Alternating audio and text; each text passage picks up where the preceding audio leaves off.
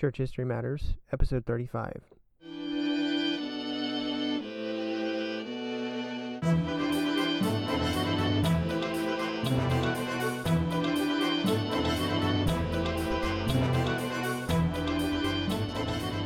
Okay, grace and peace to you, brothers and sisters. Thanks for tuning back in to another episode of Church History Matters. My name is Ruben Rosales, And I'm Joseph Knowles. and we are here to discuss matters from church history Yes, and discuss why that matters. exactly. We're bringing you another installment of Heroes and Heretics, Yeah, which is our just biographical. yeah, Yeah. So, and it alliterates, so that's what we went with. exactly. I guess maybe we could have done Saints and Sinners. But somebody's already got that. Oh, somebody surely does. Yeah. Yeah. Had to be unique. Yeah, So, Heroes and Heretics is what you got. So we will be moving into that shortly. but first, This week in church history.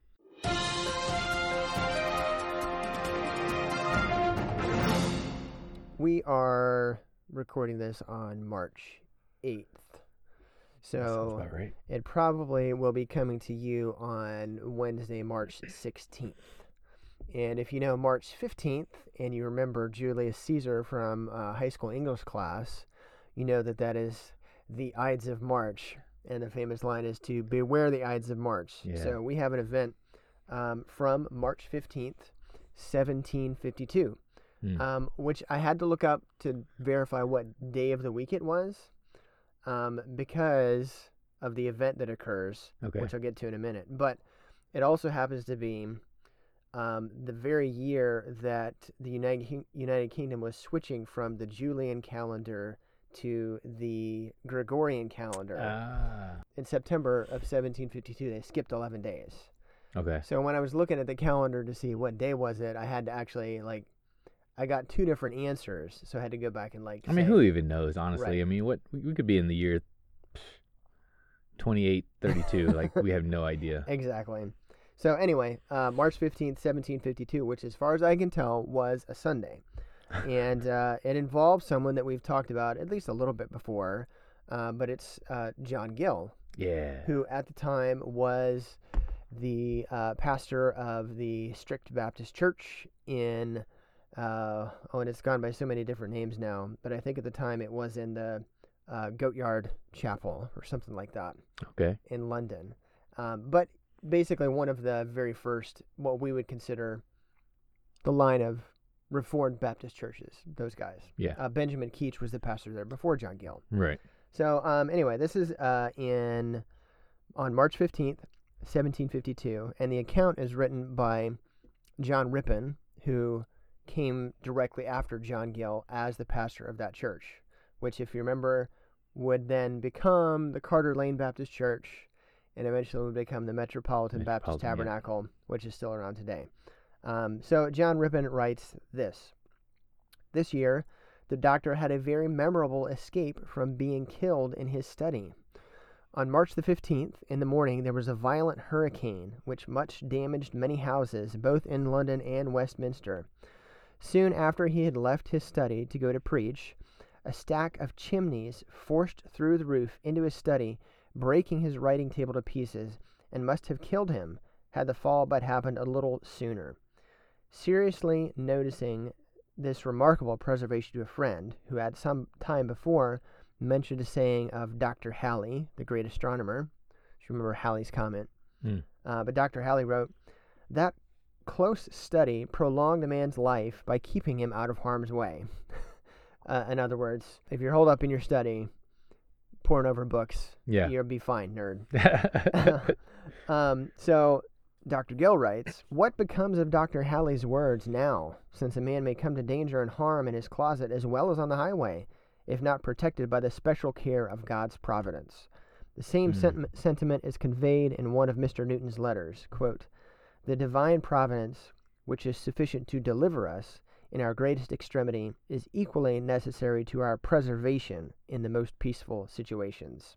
So that was March 15th, 1752, when John Gill Almost died in a hurricane. almost died in a hurricane in London. Well, I mean, they use the term hurricane. Yeah. Probably not tropical cyclone, but a Sure. very strong rainstorm. Right. That's what I was like, when you said that, I was like, wait, they get hurricanes Yeah. in the UK? Like, I've No. never heard of that before. Yeah, just the terminology. But Waters are really cold up there. yeah. So anyway, you don't have to beware the Ides of March Yeah. if you have that same trust in the sovereignty of God that John Amen. Gill had. Yeah. So there you go. This week in church history, March 15th, 1752. On a Sunday. Yes, on a Sunday. Hmm. Well, it's either Sunday or if I did the calculation wrong, it might have been a Saturday. Yeah, I'm gonna say Sunday should have been at the Lord's Day. Yeah, so it sounds like he was on his way there, and he left just in time, in the Lord's time. Yeah, exactly. Exactly when it was supposed to happen. Yep. So we are talking about a particular person today. Yeah, and honestly, the first time I had heard about him, I was hearing somebody give a lecture about him, Mm-hmm. and they were giving a lot of quotes that he had said, and we could probably go through some of those at the end. Oh yeah. But they were just the type of quotes that were heavy and sounded as if they were coming from someone who had been in the pastorate for, decades. Yeah.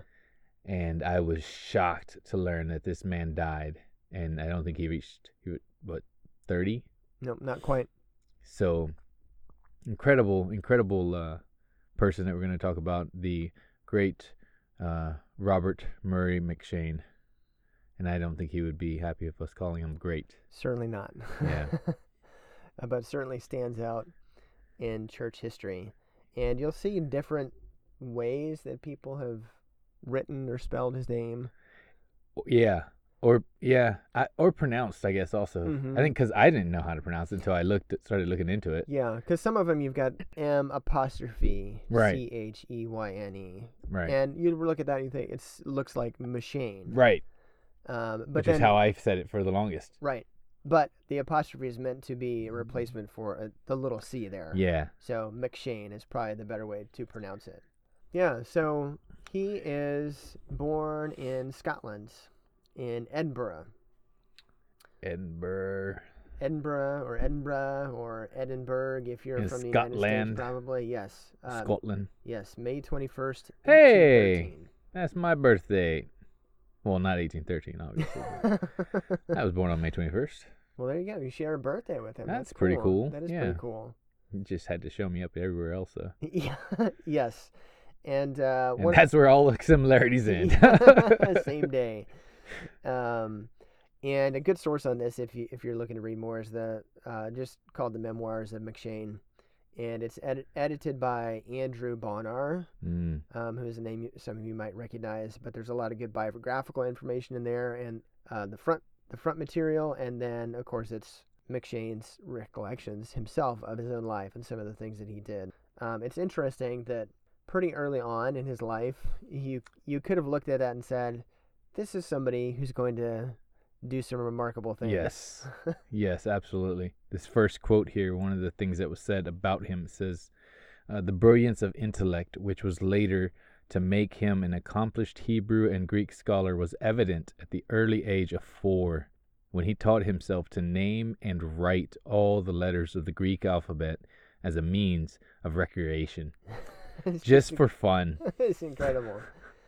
It's not, I mean, you've got the age, which is incredibly young. Yeah. Like most kids that age today don't read their own language. The first time people learn Greek is when they go to college. Yep. Or maybe if they're enjoy math. Yeah, maybe. Maybe. Yeah. So the very young age, and that he taught them to himself. Yeah. And then he just did it for fun, just for something fun to do. Let's learn Greek alphabet. That's amazing. That is pretty incredible. And it only continues from there. He finishes basically what would be our equivalent of high school by age 8. Or secondary school, I guess they would call it now, over across the pond. So he starts at Edinburgh University in November of 1827 at the tender age of 14. Wow. And almost immediately he distinguished himself as a student and, as was written by someone else, as exhibiting many traits of a Christian character, which is interesting given what his comes testimony. after. Yeah. Yes, his testimony. Yeah, that's really interesting because you see that also applies, I think, a lot of times. And I mean, how many testimonies have we heard when we look at Rosaria Charo? washer, Mm-hmm. right? Her own testimony. Yeah. She was serving in a mission field Mm-hmm. and then realized, oh, I'm not saved. Mm-hmm. So, I mean, yeah, I mean, hey, the Lord knows. We don't always know. And even someone who we see has a disposition that might be likened to one that would be fitting well with Christianity does not necessarily mean that that person is born again. Yep. He finishes up there his university education in Edinburgh and goes on then in 1831. So how old is he now? He's 17 or 18. Okay. And he starts studying at the Divinity Hall, which is also there in Edinburgh, under Thomas Chalmers, who himself was called Scotland's greatest 19th century churchman. And again, we got to touch back on the fact that Scotland has such a rich Christian history of giants, of the faith who did extraordinary things. It's good to know that we have brothers there that are still now proclaiming the gospel and experiencing growth in that church. That's an amazing thing. Yes, absolutely. Gospel is still going forth in Scotland. Yep. There was another big event that happened in 1831. He didn't just start studying divinity. Yeah, that was probably the most impactful. That was with the springboard for his recognition of his need of salvation. Yeah. His brother named David died, and I thought he was in the military. I can't remember if he was or if he wasn't. But regardless, his brother died, which he wrote. Robert McCheyne wrote in his diary. It said, "I lost my loved and loving brother, and began to seek a brother who cannot die." And also this in his diary: "On this morning last year came the first overwhelming blow to my worldliness. How blessed to me, thou, O God, who hast made it so." So here's I was talking to somebody recently about considering Job and understanding, like, how did he do it? Mm-hmm. How did he lose so much and suffer so much agony in his heart, and yet he hears all the news and his immediate response is to give praise to God? Yeah. But I think Brother Robert here does a very similar thing, and he blesses the God who brought this whole thing about. Mm-hmm. And that's amazing. And it was, it wasn't just something that he would write about in his diary, because all of his closest friends there would testify that they began to see a change in his life in that period over the next several years. And it's really interesting when you start looking at his influences of the time, and you start to see, okay, I said it jokingly before, and John Piper is someone who gets a lot of folks into Reformed theology, and but he's got that real popular "don't waste your life" idea, and here's someone in Robert Murray McCheyne who I think, though he had a very short life, he did not waste a single moment of his life. At least so it would seem. So that sets him on a track, and by the time he was 22 years old in 1835, he becomes a licensed minister. Right. So he's, like you said, he's not wasting any time. But that took place when he was licensed by the Presbytery of Annan, or Annan. Yeah, I have no idea how to pronounce that. All these Scottish names. Yeah. It's the same English. Sure. It's the same language, mostly, but yeah. The accents and the emphases on the wrong places can mess you up. Yes, so that he's licensed on July 31st of 1835, and writes that he became a preacher of the gospel, an honor to which I cannot name an equal. So he obviously holds the ministry in the highest regard. This is not just someone who decided, well, what should I do?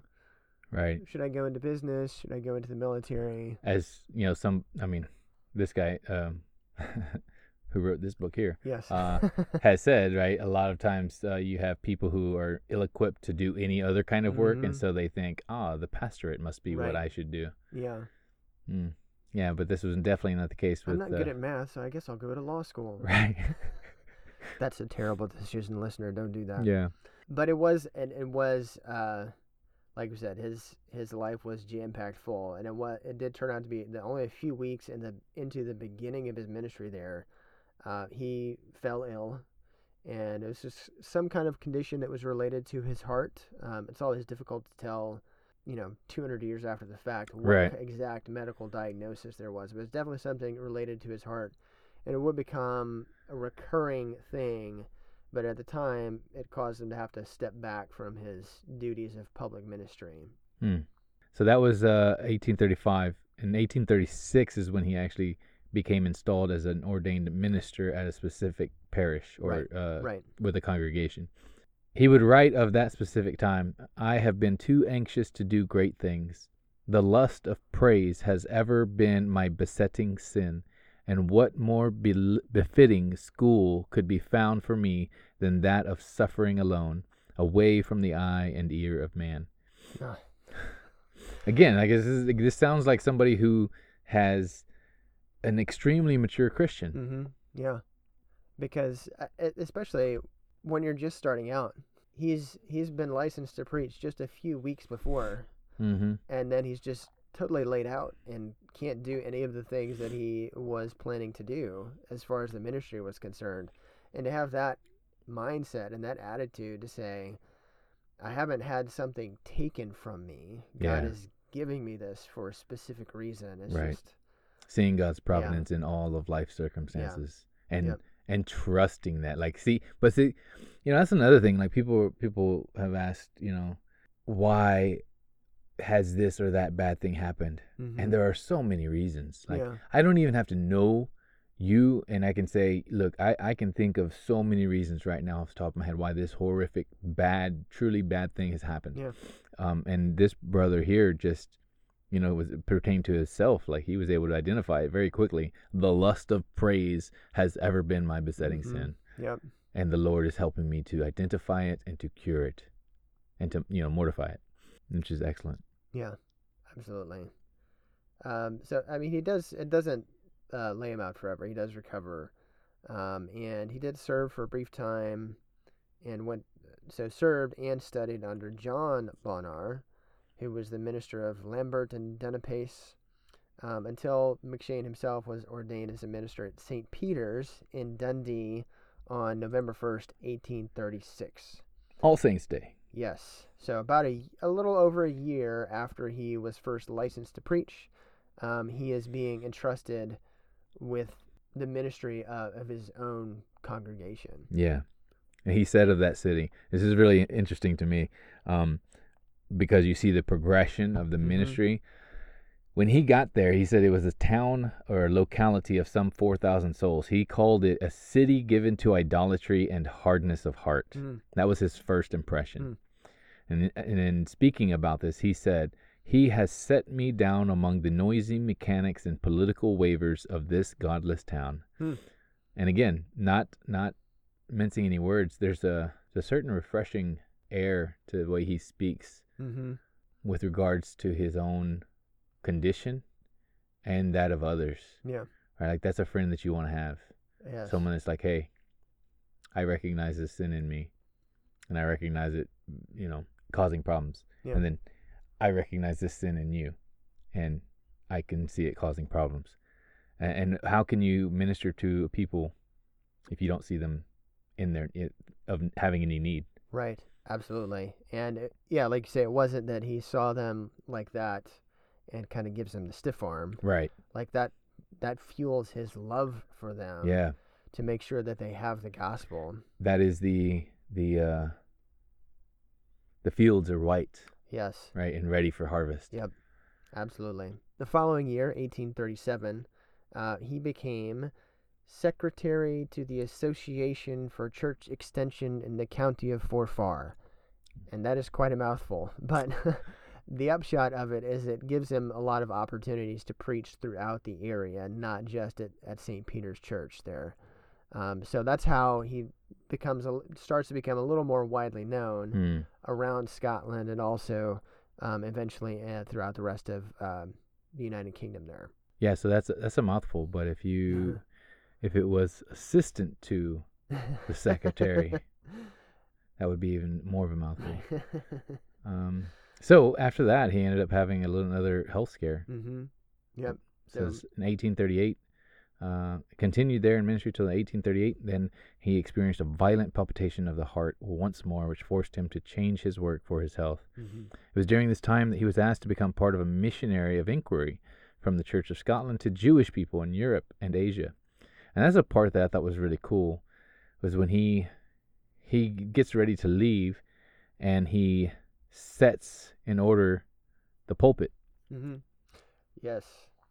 So he made sure that his church members and congregation would not be left alone. And that would bear fruit. Oh, incredible fruit. Yes. So, I mean, just think about that for a minute. Like, it's the Church of Scotland, which is the state church. Yeah. Like the overall church in Scotland. His fellow ministers within that church asked him to, I mean, this is the missionary endeavor, the official thing for the Church of Scotland going to the Jewish people in Europe and Asia. Here's this 24-year-old guy, and we want you to go because we are entrusting this important work to you. Yeah. Because we think you're capable. And yeah, like you say, he definitely makes provision for his church while he's gone. So even while he's going on this special ministry and seeing to his own health, yeah, he's not neglecting his flock. He's making sure that they're provided for in multiple ways, right? And so like that's something that I think a lot of people. So this would be one of the answers that I would say to someone if something bad happened. Well, you know what it does? The chief thing it does is it gives brothers and sisters the opportunity to come before the throne of grace of God and to actually lay petitions before him, to be lifting up brothers and sisters in prayer and to be praying for them, in their suffering. Right. And so this brother here, he set someone to be in his pulpit, but he also labored tirelessly in prayer for those specific people at St. Peter's. Yeah. And then those prayers were used of God and heard and answered. Because he goes halfway around the world, and while he's gone, I was going to say second string. That's probably unfair. Yeah. The guy who's standing in for him, Public Supply.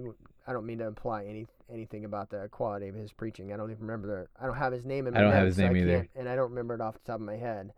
It certainly has not been lost to history. We just didn't write it down. So, if you know who that is, obviously the Lord was working through him because a tremendous revival breaks out in 1838, 1839 while McCheyne is gone, and it was still going on by the time he returned. But what was their reaction to him? Not, oh, it's, hey, you're back. Well, we kind of got this thing going on over here without you, so why don't you... No, it was nothing like that. Not that probably the church polity would have allowed them to do that. Right. But they were sweet. I mean, they were grateful. They were joyful to have him back. They actually, the people of the town crowded into the streets when they heard that he was coming to see him when he exited the church. So obviously... beloved by the people of the church there, and with good reason. That's amazing. It's hard not to lament the church politics and trash that goes on. I mean, and there's not a single denomination that is immune to it. Right. And that's terribly frustrating to see. But again, it's one of the reasons why we study church history, so we can look back and say, hey, look, there are times where this exact same thing has happened, where there's just terrible politics and backbiting, and then there's wonderful moments of joy like this, where there's no kind of infighting at all. Right. So that's something to be encouraged by. Yep. A few years later, we're fast forwarding to 1843 now. He has the opportunity to go on an evangelistic mission, and that would take him from the north of England, so on the border there with Scotland, all the way to London. So basically across the entire country, or the length of the country anyway, in the spring of 1843. It was during the course of that journey that he had visited some people that were sick with some kind of a fever. We're not exactly sure what, but he comes down with whatever that was that they had himself in the course of making his visit. Got the Rona. Something, No. I don't know. So eventually news of his illness reaches Dundee, and a large crowd assembled at St. Peter's, in part to pray for him. Yeah. So that was on the night of, or the March 24th, 1843.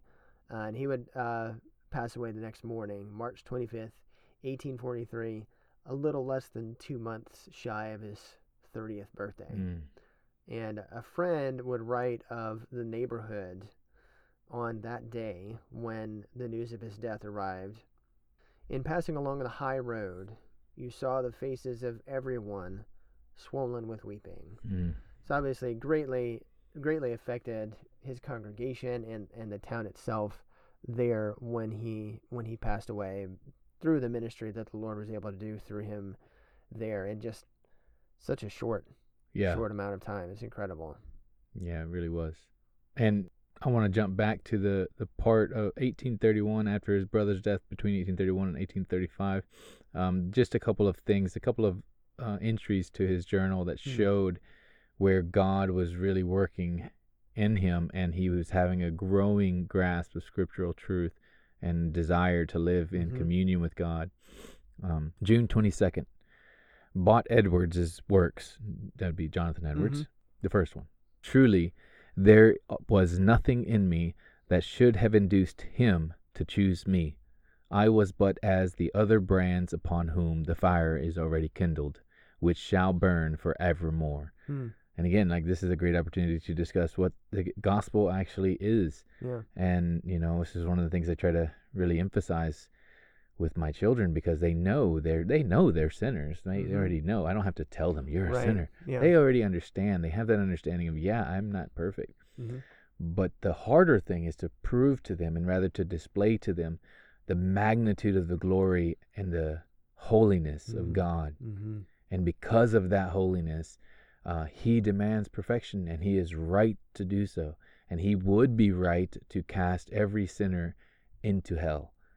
But God, in his grace and in his mercy, sent his only Son to live as a human, being born as a man, under the law, fulfilled it perfectly, and then died, obtaining righteousness for us in his perfect obedience, dying the death that we deserve as sinners, and then suffering the wrath of God in that death.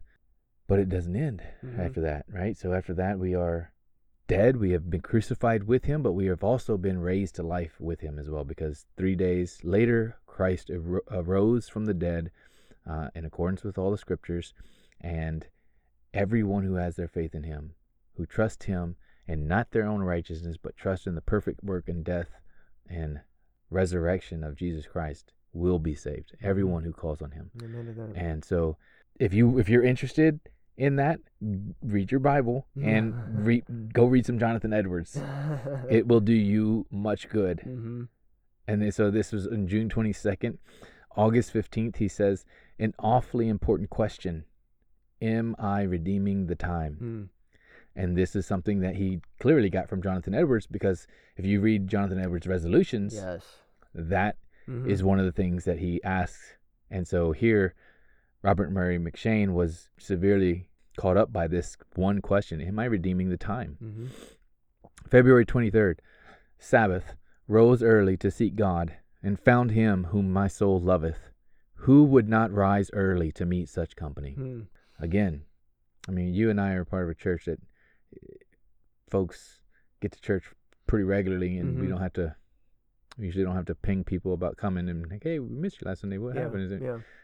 We got some folks who, it's why I get really kind of a little bit peeved when I hear, whenever you go try to evangelize someone and they say, oh, but what if someone wants to go to heaven, but they're not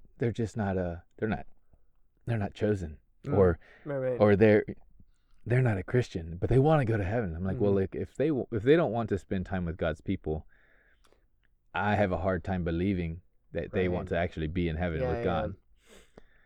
And the thing that came to my mind when I read that was the rising early part, because how often do we drag ourselves out of bed? I gotta read my Bible, and we're falling asleep, and we're drudging through a prayer, when the mindset is the one that M'Cheyne here had.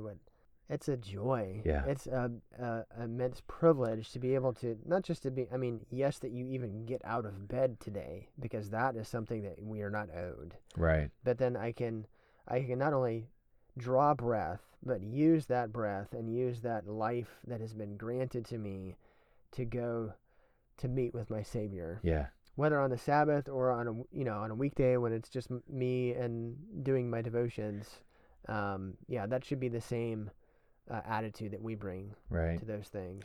And there's another thing that jumps out in my mind is that of relief, right? So we are walking in this world and laboring and experiencing all of the effects of a fallen world. Mm-hmm.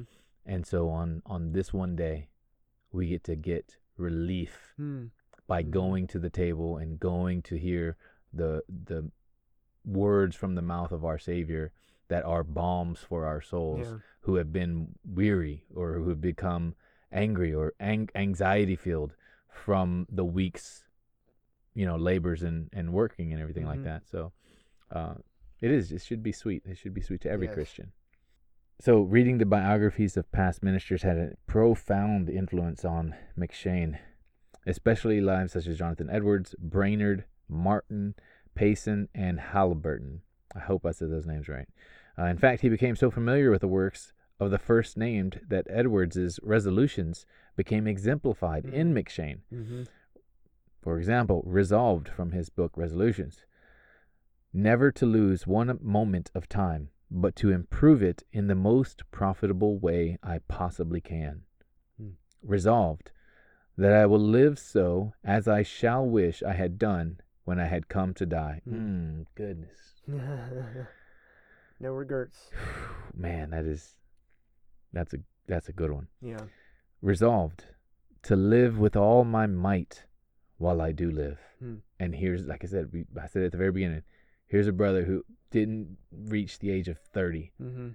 And man, I believe he'd lived with all his might. And praise God for his life. And lastly, from a letter that M'Cheyne later wrote to a student, we can see what rules he applied to himself. As he said, "Do get on with your studies.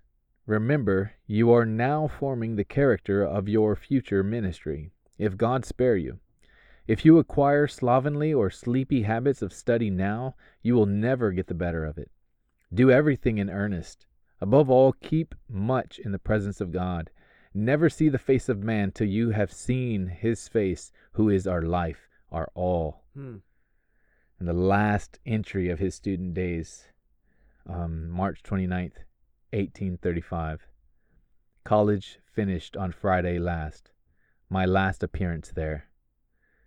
Life is vanishing fast. Make haste for eternity." And that he did. Yes. He would die 8 years later. Wow. What a life. Yeah. And we had some quotes. There was one that stood out to me. He could say it because he lived it. But he wrote this: "If thou meanest to enlarge thy religion, do it rather by enlarging thine ordinary devotions than thy extraordinary." Which is often it's easy to fall into that temptation where you're waiting around for this this big experience or this transforming moment, or in some traditions it might be the second blessing or the baptism of the Holy Spirit. Right. And what he's saying is day by day, do the little things, and as you do those little things, that's how you will the Lord will increase your faith. And the Lord is pleased sometimes to work radical conversions. We've got, Paul on the road to Damascus. I think of what R.C. Sproul writes about in The Holiness of God, his conversion experience. So those things. If a tree falls, there it lies. Right. Like, how do you get converted off of that verse? It's amazing. But it's scripture. It's 100% scriptural. It's he who is faithful in little will be found faithful in much. And man, it's hard. You're right. Like, it's so easy because Everybody, I mean, your boy, you know, he's a big soccer fan, football for the rest of the world, Yeah. not America. Huge football fan, and you know, it's easy as a child to get caught up in this. What can I be? How I want to be great, but it's those hard days days that I don't want to go to practice, days that I don't want to, you know, run sprints or, you know, practice my drills. And the same is true of the Christian life. Anybody who's accomplished anything is going to be the first to tell you you've got to have the discipline in your private life. And so Yep. I think, let me see, there was something I had said to somebody. It was a brother in Christ. He was asking, and it was sweet. He was just asking. He's like, "Hey, what would you say to me that you would offer as advice? Like, if you could give me one piece of advice, what would it be?" And I haven't read this in a while, so I'm hoping it's relevant. Let's see. I would say, be more diligent in your focus, your primary mission objective, secondary missionary objective.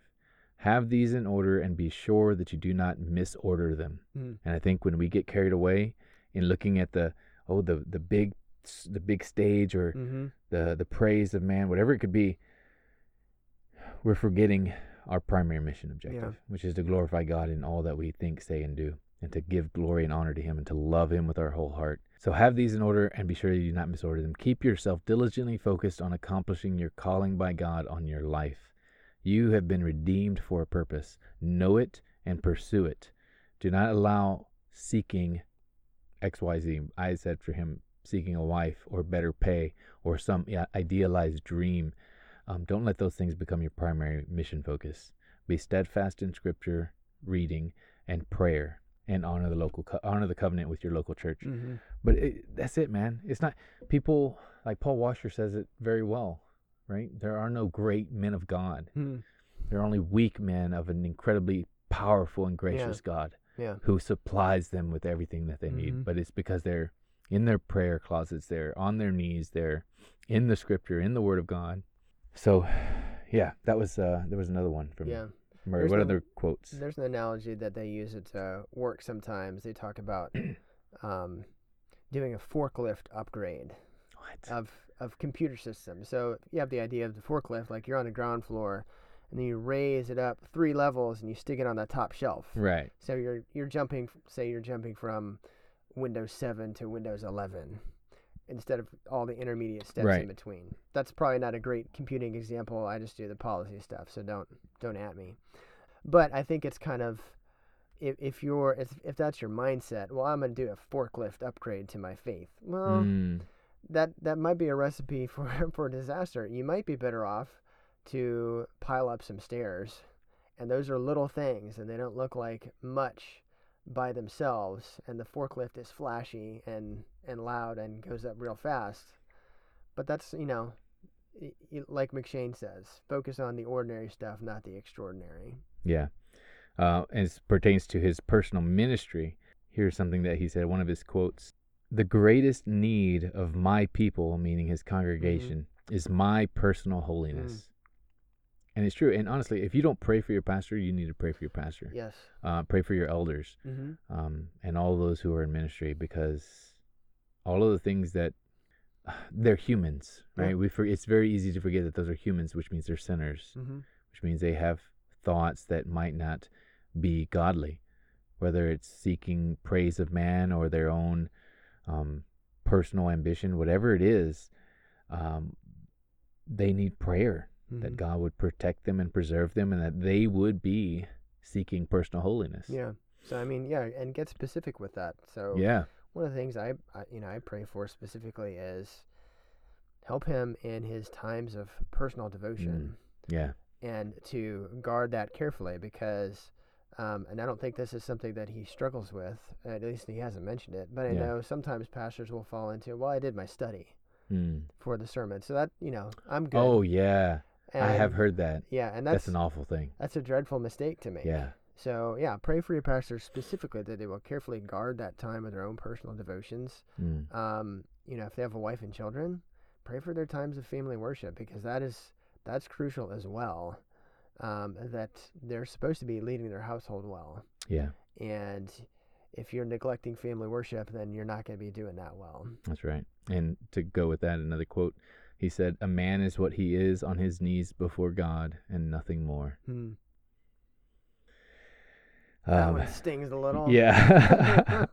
Especially, I mean, like, look, I mean, because then you will find that you are either, listener, dear brother or sister in Christ, either a person who is wasteful in their time, or a person who spends great time in prayer. Mm-hmm. Like I have found great comfort in times of prayer where there's time, especially in the times where I don't want to pray. An example, my wife, whenever we would have a significantly difficult disagreement, she would sometimes just stop and say, "You know what? We need to pray because I'm upset and you're upset and this isn't going well. We need to pray." Yeah. And I would be so angry. I'd be like, "How dare you say that to me?" And I was like, "You're right. Let's pray. Let's pray and go to our great God in heaven who is able to do far greater and above anything we could ever ask." Yeah, there was, and you had written this one down, but it stuck out to me in reading through the notes. McShane writes, "If I could hear Christ praying for me in the next room, I would not fear a million enemies." And you think about that, like, yeah, absolutely. If Jesus was in the next room and I could literally hear him saying my name in prayer, there's nothing that would stop me. But he continues, McShane does. He says, "Yet distance makes no difference. He is praying for me." Amen. So, yeah, that's, I mean, we can't audibly hear him, but it's every bit as true. Yeah. And he ever lives to intercede for us. Absolutely. So if you doubt that, which you shouldn't, but if you ever don't feel it as much as you should, maybe go and read John 17. Amen. Because that is He Jesus. calls you out specifically. Yes, it is Jesus praying, and he's not just praying for the 11 of his apostles who were there. He specifically prays for all who would come to believe in him. So that's, if you're a believer in Christ, and you've been saved by him, then that's you. Yeah. Amen. And there's one more quote by him, and then I'm going to do this quote about him. And I think this is a relevant one because I believe that, you look at the Reformed evangelical world, and you kind of, it's easy to get a little bit like, man, what's going on here? Why you guys just keep launching bombs at each other? Like, relax, okay? But I think we need to recover as Christians, as biblical, God-fearing Christians, a healthy respect and use of the godly rebuke, right? The gentle rebuke, and maybe, if necessary, a stern rebuke. But just knowing how to do that and how to handle that is something that I'll use this as an examle. I told you about me being corrected at work about a specific thing. So I accidentally I played a little bit of leapfrog. I went straight over not just my direct supervisor's head, but his supervisor's head as well. It was accidental. It wasn't intentional. But it happened. And so he immediately got on, and he could tell he was very worked up. He's like, "Oh, we got to respect the chain of command." I was like, "Yeah, it's okay. It's okay. I got it. I understand. Will not happen again." I 100% understand what's going on. And yeah, that was my fault. I apologize. But you could just hear it in his voice. He was just very uneasy. He just didn't know how to handle this kind of, like, he needed to rebuke me and correct me. But you could tell he was very uncomfortable with it. Right. Like, you're right to do that. Yeah. But it just makes us uncomfortable. But I say all that to say, here's the quote. He says, "A man who loves you the most is the man who tells you the most truth about yourself." And I tell you, it is something that it's hard. It's a hard thing to hear. But a man that loves you, a brother or sister that loves you, is one that's going to tell you the truth about yourself. And you may not like to hear it. No, because I can tell you right now, just if somebody were to, pull me aside and say, hey brother, I really see you struggling with anger toward your wife and your children, I'm going to get defensive about that problem. But that's somebody who loves me Right. enough to hurt my feelings. Mm. And I'm blessed to have a number of men in my life that will do that for me. And man, if you're listening to this and you don't have anybody who you think would do that to you, Yeah. man, seek somebody out Yes. if at all possible. Somebody in Absolutely. your church, a godly man you work with, because it's crucial. Yeah. And I think that's the question that I had asked folks every now and then. I think in a previous church, I would ask them, "When's the last time somebody corrected you in gentleness and love, saying, 'Hey, brother, you shouldn't be doing this'?" Yeah. And a lot of time it would just be this blank stare, like, "What do you mean?" Yeah. We don't, yeah, it's necessary. Right. But Or I mean, you can go even. I mean, anger is a sin, but there's some sins that will do more immediate and more widespread damage. So if I saw if I'm working with somebody and he's a brother, and I see him giving attention to a woman at the office who is Right. not his wife, right, how much do I have to hate him and Yeah. hate his wife or his children, not to speak up or to Right. look the other way? yeah, I mean, that's just a drastic example. yeah. But I think it gets to the same point. And let me just say this really quickly, for whoever happens to be listening, and this is something that I've heard, and it bothers me. You, brother or sister Christian, ought not to be throwing around the term work husband or work wife. Yeah, this is a tangent, but yeah. Yeah, just steer clear of that. And I Yeah. think, and I'll say this very quickly, is honor your marriage Mhm. and don't belittle it by throwing that term around there like Right. that so casually. Yeah. And don't get mad if somebody rebukes you for it. Yes, yes. Or if you do get mad, hey, maybe take some time to think about why Right. why that got you so mad. Yes, exactly. All right, so last quote about Robert Murray McCheyne. After his death, a fellow minister of the gospel wrote, "Indolence and levity and unfaithfulness are sins that beset me." And his living presence was a rebuke to all these, for I never knew one so instant in season and out of season, so impressed with the invisible realities, and so faithful in reproving sin and witnessing for Christ. That's one incredible eulogy. Yeah, and that could be multiplied Yeah. times all the number of people who knew him, pretty much. What a testimony to have that written about you. Yeah, amen. You know, that's they say, like, write your obituary out right while you're young, and then change it as you go. Right? It's like, man, that's a worthy thing to have anyone say about you, and that's not the honor, and that's not even the best thing. That if Robert Murray McCheyne were alive, that would be nothing to him, because he would be working for that. Well done, my good and faithful servant. Like, that's his goal. That's his prize. And it was so evident. And it's that, again, it goes back to, hey, focus on the small things. Be faithful in those small things. Be faithful in rising early and being steadfast in prayer and in your scriptures. I think that's one that can easily get away from you. Yeah. If you develop routines, because if you don't have a routine and you wake up and then, or let's say you wake up late, and it's like, oh well, now I woke up late and now I gotta hurry up and get to work because I'm gonna be missing time. Right. So then you do that, and then before you know it, it's lunchtime. It's like, oh man, I still haven't had time to read scripture. And yeah. Well, speaking of routines, if some of the listeners have heard of Robert Murray McCheyne before, they might know him from the Bible reading plan, which he developed for that exact purpose. Yeah. For the members of his congregation who, well, I want to read my Bible. I want to be faithful in this.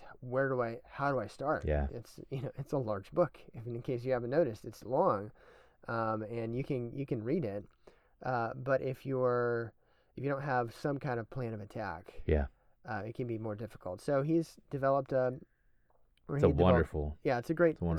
plan, and it's pretty much 4 chapters a day, and I think he recommended dividing up into a morning and an evening reading, but it's short enough that you can do it in one sitting in the morning or the evening if you choose to do that. Depending on how fast a reader you are. Right. Exactly. But it keeps you in basically 4 different sections of the Bible. You're going to be in the Old Testament, in the New Testament, and usually the Gospels and the Epistles. And so I'm doing it right now, actually. Yeah, me so too. I'm reading in Exodus, and Luke, and Job, and 2 Corinthians. So it gives you a good overview, and it's really interesting because the readings are, if you redo it, from year to year, they're the same. But in reading broadly and widely in Scripture, you start to see connections. Oh, yeah. That you might otherwise miss. So if you read through Exodus, which is great, obviously, but when you're reading Exodus and the Gospel of Luke at the same time, then you start to see where things connect up or where there's parallels, and that's a great way to help understanding of the Lord's Word. Yeah, and honestly, that Luke passage from Luke 24, I believe, the road to Emmaus, right? It says that he opened up their eyes to see like all of Scripture. He's starting with Moses, and he walked through all the Old Testament Scriptures and show how they spoke about him. I had a conversation with someone recently, and they were like, "Oh, I think it was that heretic lady." That I told you about the interaction we had. She's like, Jesus is nowhere in the Old Testament. Like, are you kidding me? I'm like, he's everywhere in the Old Testament. Like, it's all about him. Yeah. So yeah, the way I think it is you end up reading through the Old Testament once and the New Testament twice. Yeah. And I think the Psalms twice as well. I'm not sure. I can't remember. Maybe so. But it's just fantastic. And then if nothing else, man, read Psalms and the Proverbs every day. Yeah. Because it's so rich with wonderful truths, and the Psalms are amazing. Yeah. So that's kind of incredible that he's been dead for almost 200 years. Well, he's not dead. He's alive in heaven. But he's left this earth almost 200 years ago, and still there's people who are benefiting from the groundwork that he laid back in the 1830s. Yeah. Just those ordinary devotional things that we can do.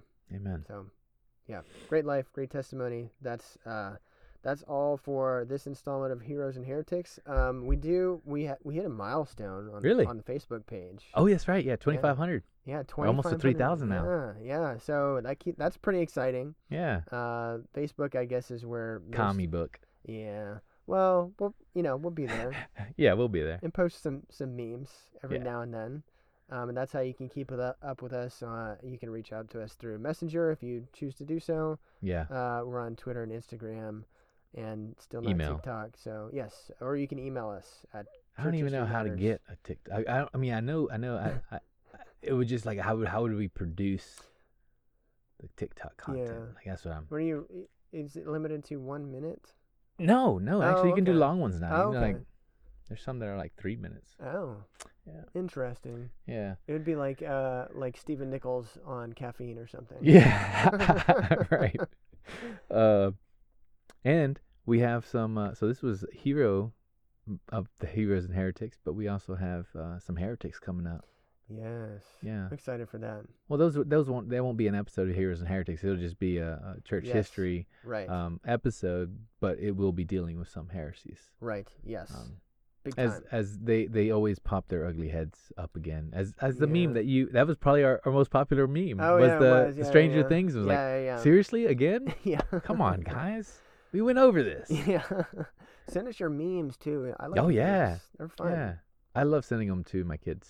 It's like just they understand it. It's like they learn well through them. Yeah. So, all right. So we'd love to hear from you and keep everybody engaged. But that's all for this time, and we will look forward to next episode. All right.